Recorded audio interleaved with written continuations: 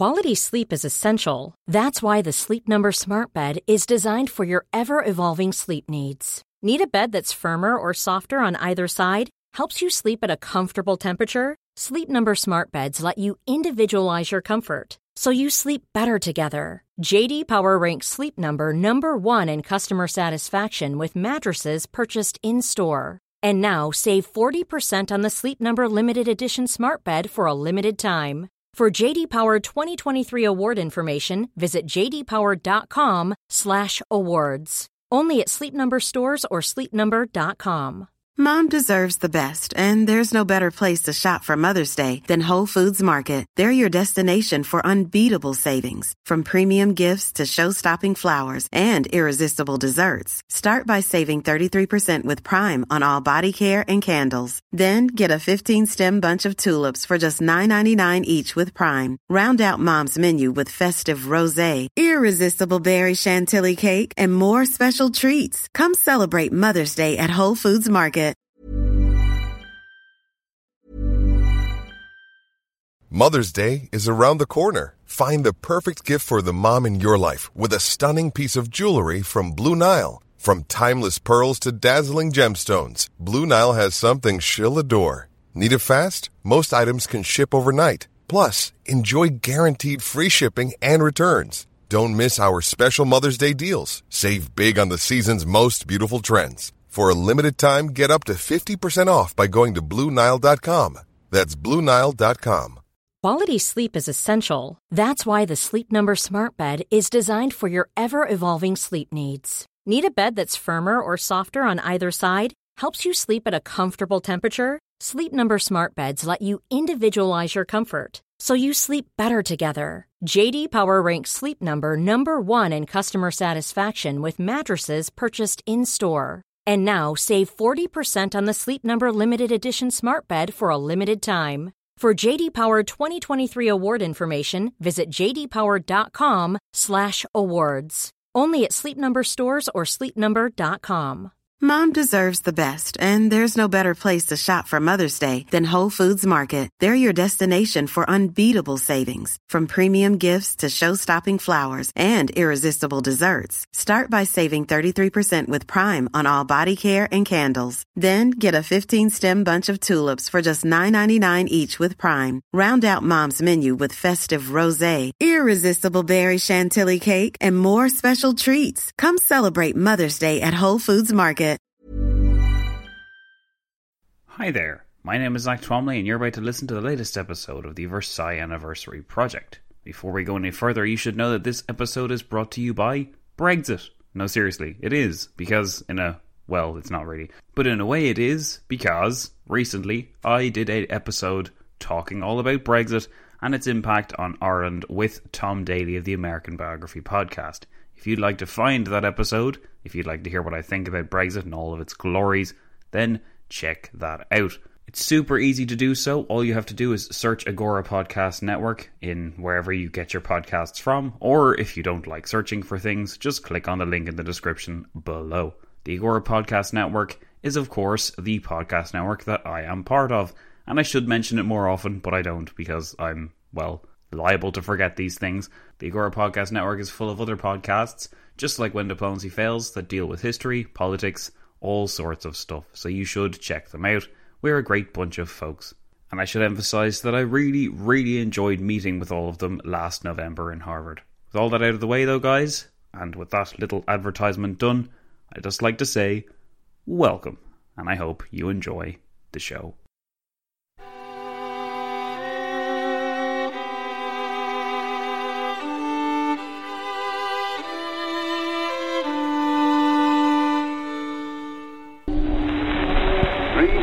Miles from home, an American army is fighting for you. To the end that the high ideals for which America stands may endure upon the earth.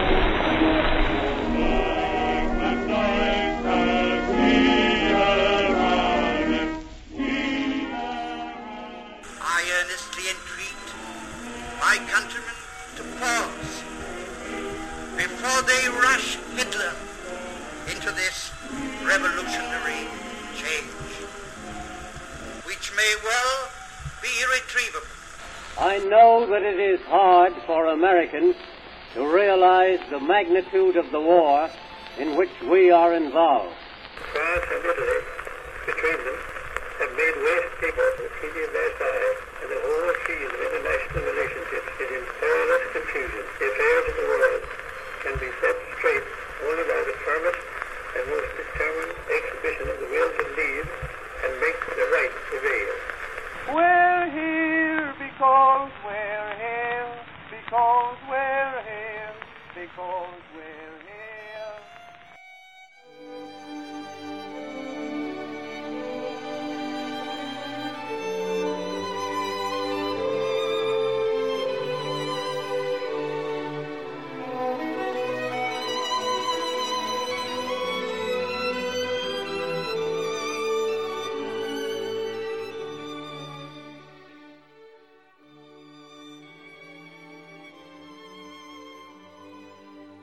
You're listening to the Versailles Anniversary Project episode 48.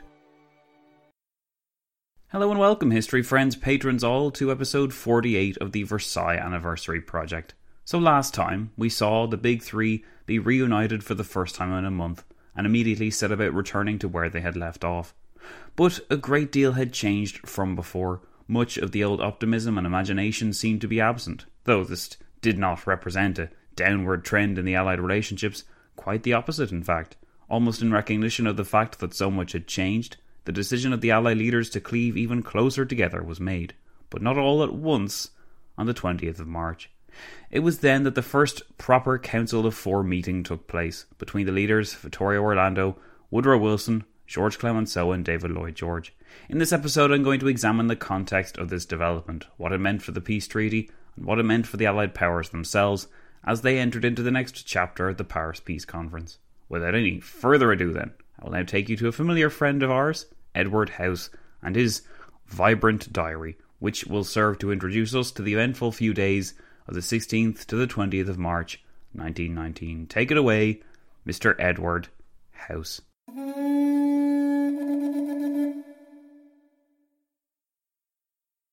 On the 16th of March, House went into some detail about the reparations issue, assisted in this matter by Norman Davis, the Assistant Secretary of the Treasury in Wilson's administration, and a future Under-Secretary of State. House recorded his conversations with Norman Davis and with Lord Balfour, the British Foreign Secretary, who was in regular contact with him about the reparations question.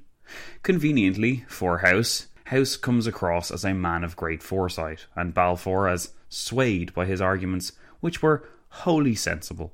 House wrote, I called upon Mr. Balfour in the afternoon and had an interesting talk with him about British and French finances. He did not know anything about what was going on, and I thought it wise to inform him so he might advise Lloyd George in the direction I think we should go. Balfour agreed with my conclusion as to what attitude the British government should take. Bonar Law, Norman Davis tells me, made an open proposal to him today that we should agree to ask $50 billion indemnity from Germany, but to take it in marks, and to even let the Germans know privately that we did not expect her to pay the full amount, and after 5 years or some such period, she would not be expected to pay anything further. Norman Davis very rightly replied that he did not think the United States would wish to be party to such a transaction. The purpose, of course, is to fool the British public. It is certainly convenient that after making it clear what the Prime Minister's intentions were, House was able to produce suggestions of his own which Balfour was ready to accept. This supports the consistent picture House painted of himself as a man who identified the problem and promptly fixed it, only to reluctantly be showered with all manner of praise. House just could not help being so darned successful, it would seem, and he wrote on what happened next. Norman Davis and I feel, and I so expressed myself to Balfour, that the wise thing to do would be to tell the British public that Germany is bankrupt, and that the British financial experts and statesmen were mistaken in believing she could pay the enormous sums they and their public at one time had in mind. That if it were possible to get such an amount out of Germany, it would only be possible in the event that the British would consent to lend the Germans an enormous sum in order to revive their commerce. If they did this, Germany would then become not only a competitor for British trade throughout the world, but would probably come near monopolising it.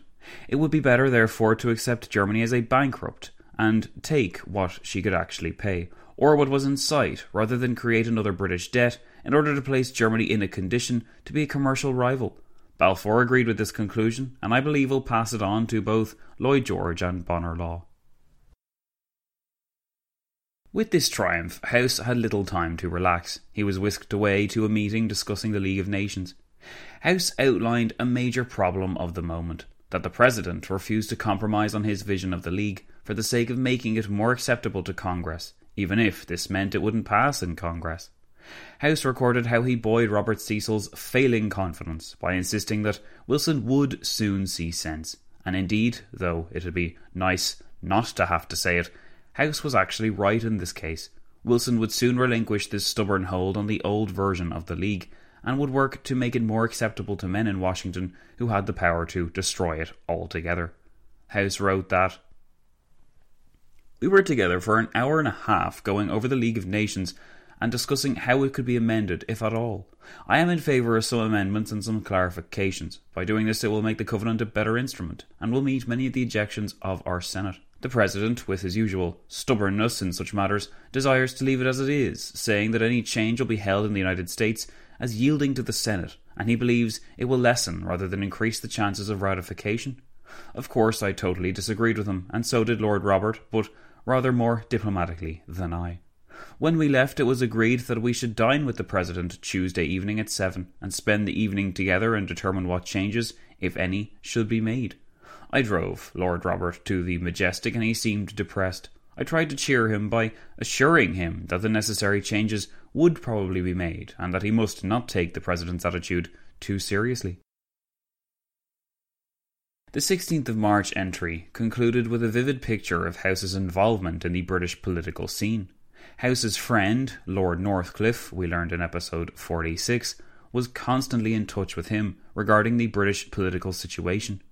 A determined and bitter foe of Lloyd George's, Northcliffe was driven in his quest to harness the considerable power of his press to shape the narrative, a strategy which House both encouraged and understood, writing in his diary that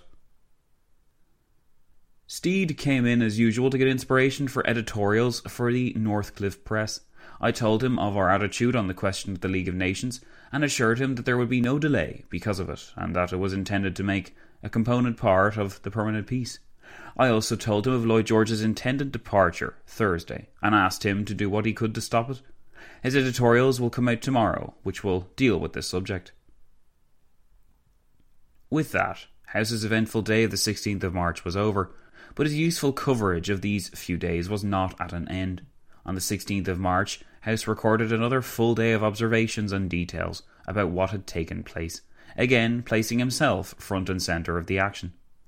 House paid much attention to the lingering question of German reparations, which had enjoyed a resurgence in attention from the other Allied powers since Woodrow Wilson's return to Paris. Writing in his diary, House noted once more his own plans for reparations with the vanquished Germans, taking the time to allude also to the deep anxiety which his counterparts felt on the matter. William Wiseman came after lunch and said again that Lloyd George was worried about the question of reparations, both as to amount and as to how he was to satisfy the British public. I wrote out a plan which I told Wiseman to submit to him and which I thought might cover the case.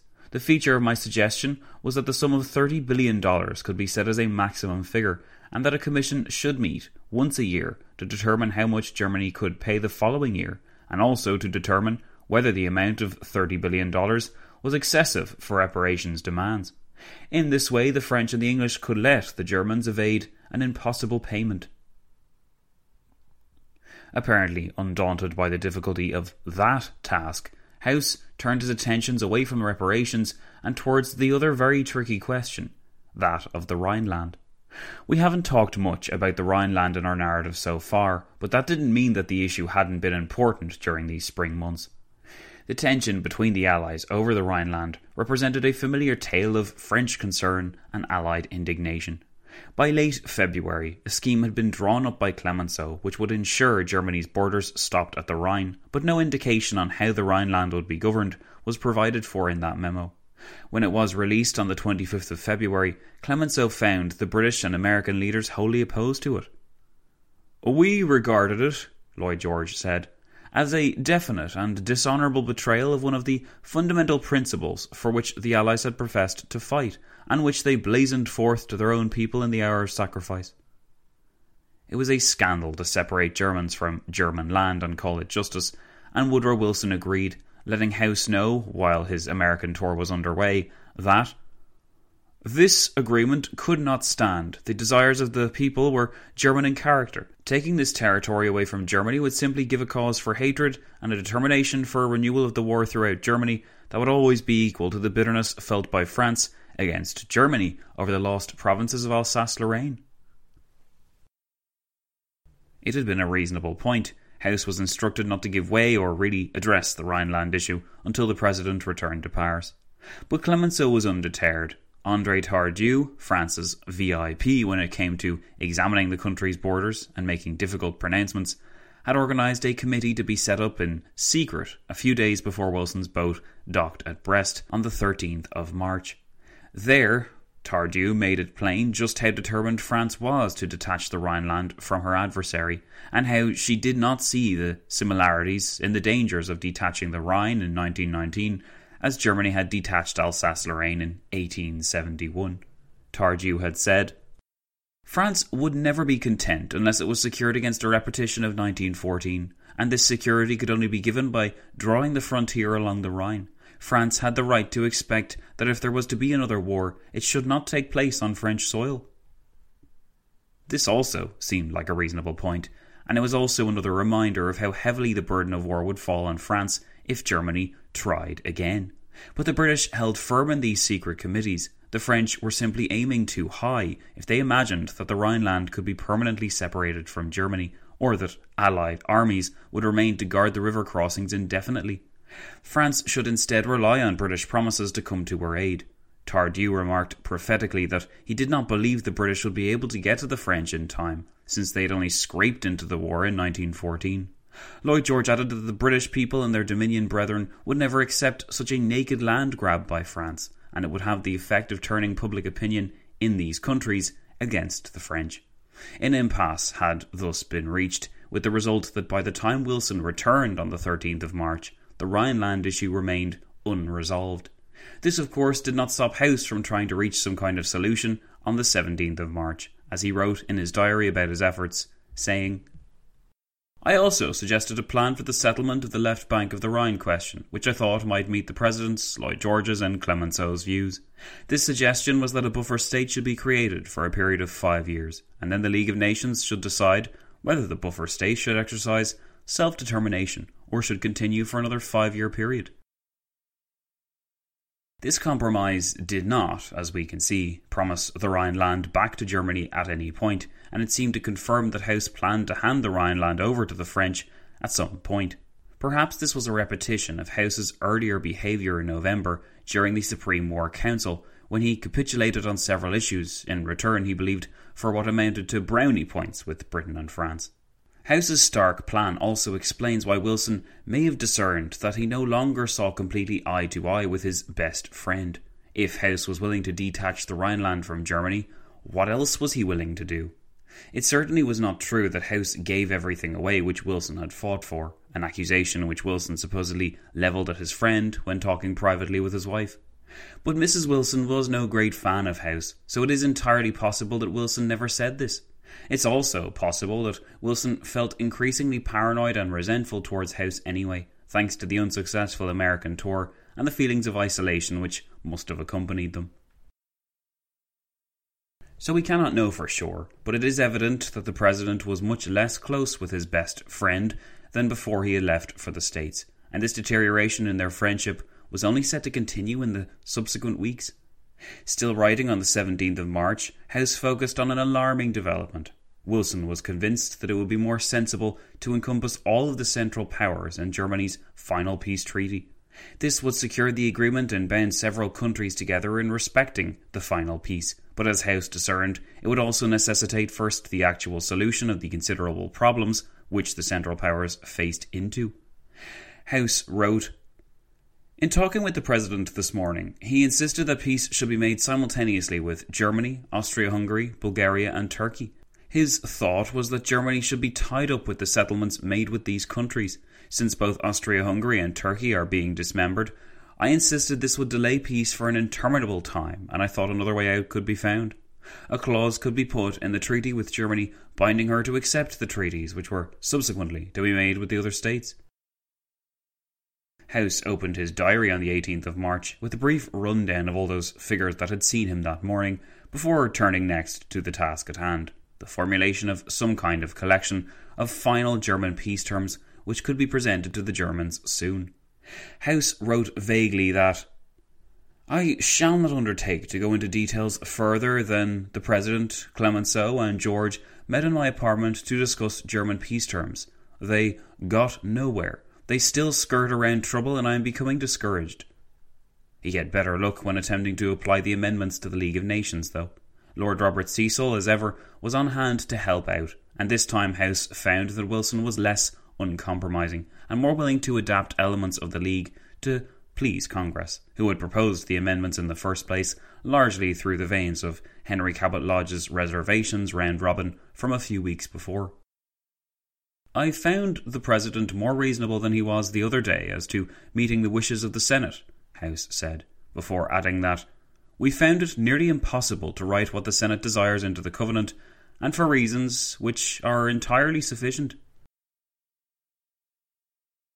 In explaining what these reasons were, House focused on the major reservation which Lodge himself had underlined, the question of the Monroe Doctrine, that American foreign policy principle which had supposedly protected Latin America from European interference and transformed the Americas into Washington's backyard. Since the Monroe Doctrine effectively granted the United States exclusive domination over Latin America, there were concerns that a league would interfere with this policy. Therefore, Lodge had felt it necessary to ensure that America preserved the Monroe Doctrine as some kind of exception to the League, where the Monroe Doctrine would override any commitments which the US might have to the League, should the two things conflict. House anticipated great and grave consequences if these exceptionalisms were enshrined into the treaty, namely that other nations would begin petitioning for exceptionalisms of their own. He wrote to this effect in his diary that, "We are perfectly willing to adopt these reservations if the balance of the world would accept them, and if they do not cause more difficulties than they cure. If a special reservation of the Monroe Doctrine is made, Japan may want a reservation regarding a sphere of influence in Asia, and the other nations will ask for similar concessions, and there is no telling where it would end. If a statement is made that it is not intended to interfere in domestic affairs, this would please our senators from the Pacific Slope, but it would displease all the senators of pro-Irish tendencies, for they would declare that it was done at the instance of the English in order to keep the Irish question forever out of the League of Nations. We are not trying to act in an arbitrary way, but are sincerely desirous of meeting the views of those senators who really have serious objections, but who do not understand our difficulties. No one can understand them without being here to formulate a covenant, as we have." The rumour had been put about that House managed to remove the League of Nations from the final peace treaty with Germany, but this was not the case. It would be more accurate to say that the League had never been officially confirmed as an integral part of what would become the Treaty of Versailles. This confirmation would be given on the 26th of March, and it immediately placed Wilson under great strain because it made it essential that he fix the League to Congress's satisfaction, or the entire Treaty of Versailles would not pass. This, as we know, is what unfortunately happened. Congress refused to ratify the Treaty of Versailles, largely because of the agreements which bound it to the League. By refusing to ratify the League, Congress refrained from giving their blessing also to the treaty, and they would sign a separate peace with the Germans several years later. By that time, the isolationist current within American thinking had blossomed and increased. American boys would not be fighting Europeans' wars, nor would her interests be constrained by a league of European monarchs. House's diary is relatively sparse on details for the 18th and 19th of March, but he did make repeated references to the military terms of the peace which Germany would be handed. In previous episodes we've learned something of these terms, which included an army of 140,000 men, for now at least, a minimal navy, no true air force, the removal of all submarines, bare naval power, and a compromise between British and French negotiators, which would reimagine the German army as one powered by volunteers and a small officer corps.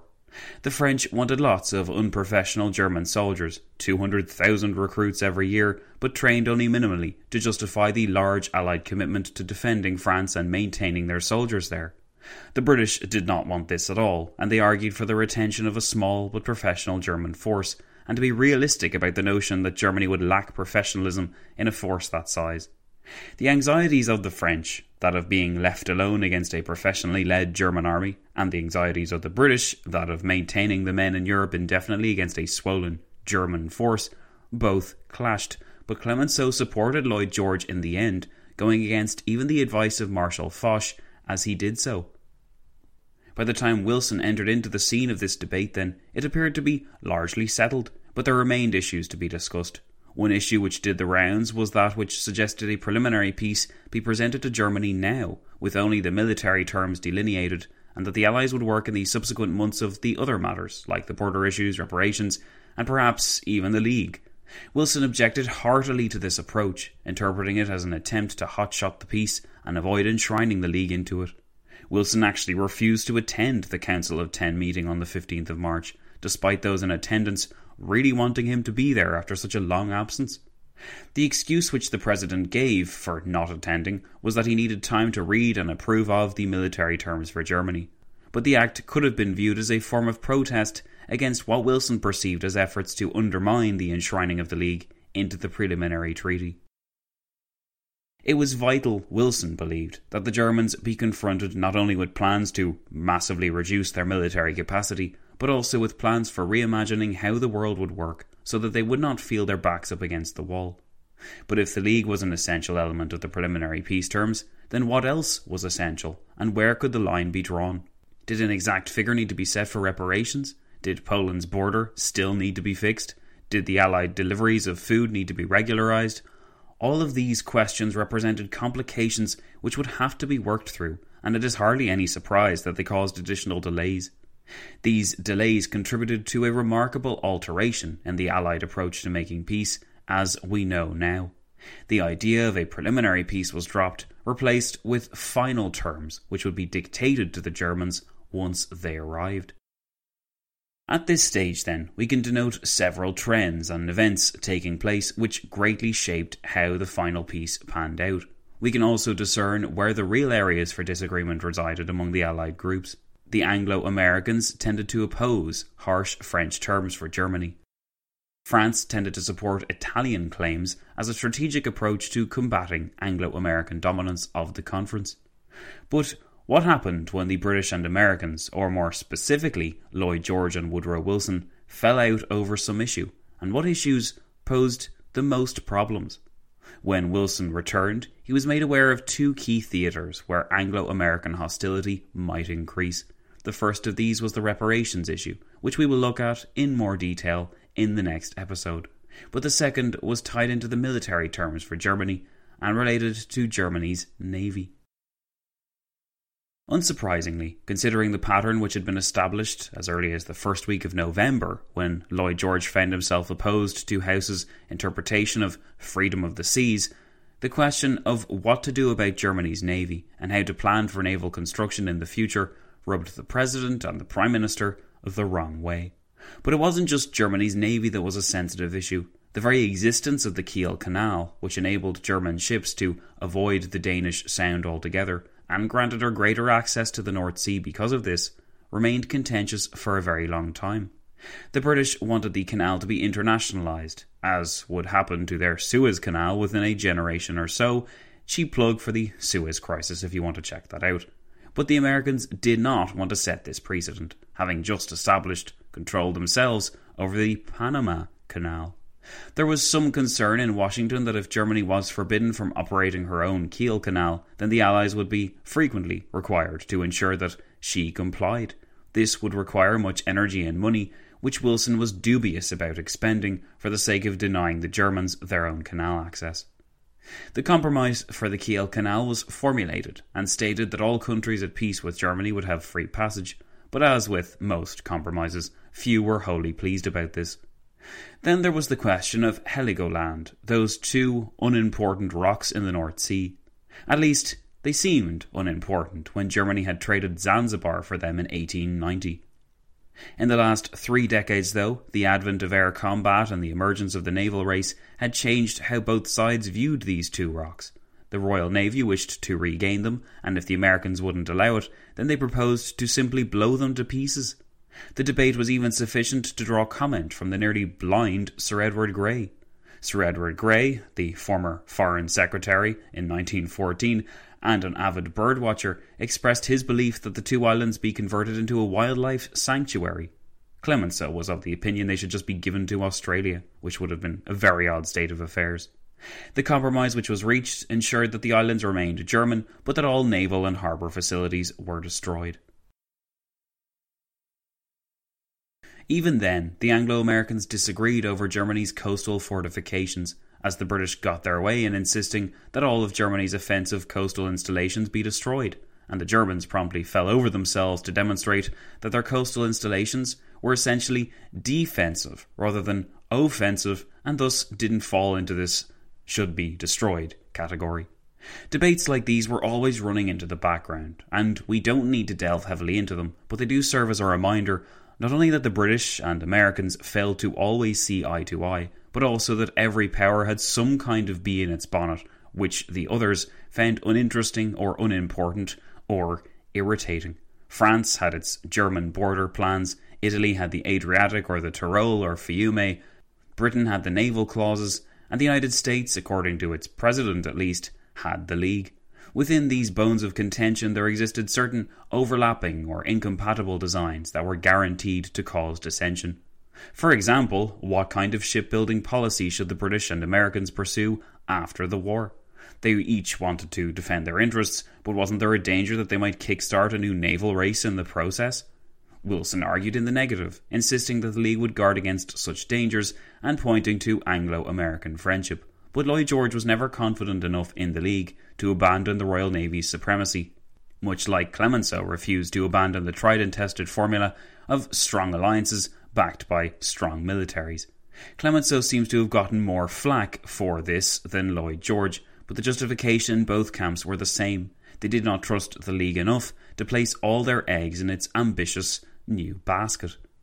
Thus, when Germany no longer had use of her battleships, the issue of what to do with them was immensely sensitive. Should they be shared among the Allies?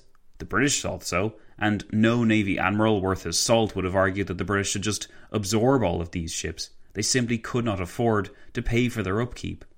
Some wanted them unceremoniously sunk in the Atlantic. Others imagined that handing them over to a neutral power, or placing them in the command of the League of Nations, would best ensure peace. But nobody trusted anyone enough to make that leap of faith.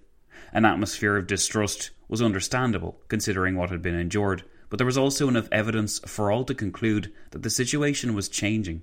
It was impossible in 1919 to imagine Britain retaining its naval supremacy forever in the context of American armaments and invigoration following the war. Congress had actually approved the sequel to America's shipbuilding program in late 1918. Wilson's insistence that this was done to empower the League, rather than empower America, fell mostly on deaf ears, especially when his critics openly lambasted him for threatening Britain's naval supremacy. Meetings between the British and American naval secretaries went on in secret throughout spring 1919, and these meetings were some of the stormiest which these allies ever attended together, as the uncompromising British goal to retain or increase their naval dominance was confronted by an up-and-coming naval power determined not to lose out in the United States. In the end, a truce was declared in April, which facilitated a slowdown in the implementation of the American shipbuilding program in return for British pledges to support the League. What Wilson had been rather quiet about was that among his critics, Lodge and the late Roosevelt in particular, there had been so much opposition to the notion of challenging the Royal Navy in any sphere that Congress was proving difficult at this stage to support his plans for an expanded navy. In fact, it was proving difficult to make Congress support anything the President did at all. But Wilson did not publicise this development any more than he had to. Interestingly, what the Anglo-American naval talks did not address was exactly what should be done about the German fleet resident at Scapa Flow. An uneasy compromise had been reached, and it was tacitly accepted that addressing the sticky situation of the pre-existing German navy would jeopardise it. That may well have been true, but if anything was bound to jeopardise Anglo-American relations, then the next item on the agenda, that of reparations, had the potential to sink them all together. The gathering of the 4 Allied leaders on the 20th of March 1919 represented a significant development in the course of the Paris Peace Conference. Up to that point, the meetings had been attended by several other statesmen, not to mention legions of secondary advisors, experts, technicians, and the usual printing or typing staffs. The Council of 10, as House lamented, did occasionally arrive at resolutions, but they were also populated with people who just liked the sound of their own voice. Thus there was little to stop men from droning on incessantly, distracting from the urgent matters at hand and absorbing the patience of those involved. A solution was to provide a more regimented structure, or even, a more revolutionary idea, simply exclude everyone except the 4 Allied leaders. While these men met together, their conversations would be recorded by Sir Maurice Hankey. Eventually, when they got that system sorted out, Sir Maurice Hankey was the General Secretary of the British Civil Service. He was the designated stenographer of the conference, or at least of the Council of 4, and the absolute hero of history enthusiasts everywhere who wanted to seek out for themselves what was said and decided upon in these meetings by assessing the minutes which Hankey painstakingly recorded. But what were the additional benefits of these 4 men meeting together in person? Well, on a practical level, the absence of any other foreign persons, and Clemenceau's fluency in English, meant that the 3 Allied leaders talked in English for the virtual entirety of these Council of 4 meetings, and Vittorio Orlando, the poor guy, was only able to dip in from time to time as best as he could because English wasn't his strong suit. There was also much to be said for cutting down the speaking time of other individuals and having to deal only with 4 men in the room. It meant that decisions could be arrived at more quickly, and that hurt pride or bloated egos were easier to traverse. It meant that conversations were more direct, but also more casual, because a less formal style was possible among these 4 Allied leaders, who supposedly felt less of a need to throw their weight around when among equals. Theoretically, this meant that the Allies would get a lot more done, but it did not mean either that the Council of 10 would refrain from sitting for the rest of the conference, or even that these 4 men would refrain from attending that Council of 10. As the records of the minutes demonstrate, it wasn't until late April that the Council of 4 truly usurped the Council of 10 in terms of utility. From that point, one notes that the Council of 4 met sometimes as often as 3 or 4 times a day, whereas the Council of 10 met only 5 times after the middle of April. Interestingly, the minutes also record that the Council of Foreign Ministers, a new body altogether, emerges on the 27th of March, likely a response to the reduced opportunities for those statesmen to meet as often as they had done under the banner of the Council of 10. Thus, their responsibilities, much like the meetings, were divided, as foreign ministers and premiers no longer sat together, but separately, and hopefully arrived at decisions with greater speed and precision. We will see how this new system developed and how it worked over the preceding months as our narrative draws on the minutes of these meetings, and these invaluable primary sources essentially power this project. So again, a huge thanks to Sir Maurice Hankey for making it all possible for us. Back to the issue at hand though, and when the 4 Allied leaders met on the afternoon of the 20th of March 1919, there was much at stake, and much which each Allied leader had to learn about his counterpart. Over the months that followed, these men would become closer and more comfortable, with the exception of Vittorio Orlando, which was probably deliberate. Productive and important as the Council of 4 were to become, the first meeting of that body didn't bode well for the future. Since he hadn't been present, House could only ask Clemenceau how he had gotten on that evening when he saw him. "Splendidly. We disagreed about everything," was how the French Premier responded. House noted that the meeting had taken all afternoon, from 3:30 to 6:30, and that they had agreed to send a commission to Syria to see which power might be favoured by the population there to become its mandate. It's far too revolutionary, of course, to actually just let the Syrians rule themselves. House was impressed with this act, and saw in this idea a foil to Anglo-French tensions in Syria. Thanks to our access to the minutes of the Council of 4 for that day, we can actually see for ourselves precisely how intractable the British and French positions were.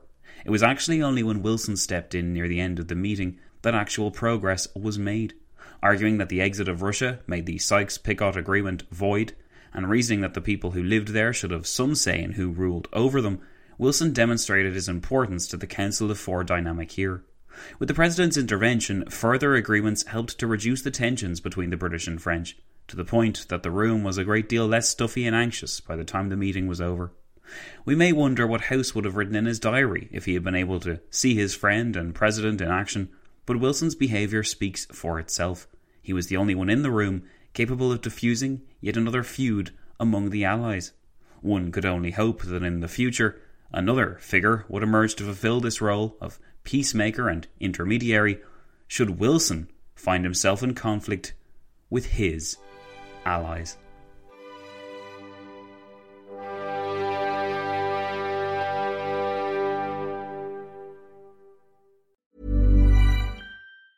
Hey, it's Danny Pellegrino from Everything Iconic. Ready to upgrade your style game without blowing your budget? Check out Quince. They've got all the good stuff, shirts and polos, activewear, and fine leather goods, all at 50 to 80% less than other high-end brands. And the best part? They're all about safe, ethical, and responsible manufacturing. Get that luxury vibe without the luxury price tag. Hit up quince.com/upgrade for free shipping and 365-day returns on your next order. That's quince.com/upgrade. Mom deserves the best, and there's no better place to shop for Mother's Day than Whole Foods Market. They're your destination for unbeatable savings, from premium gifts to show-stopping flowers and irresistible desserts. Start by saving 33% with Prime on all body care and candles. Then get a 15-stem bunch of tulips for just $9.99 each with Prime. Round out Mom's menu with festive rosé, irresistible berry chantilly cake, and more special treats. Come celebrate Mother's Day at Whole Foods Market.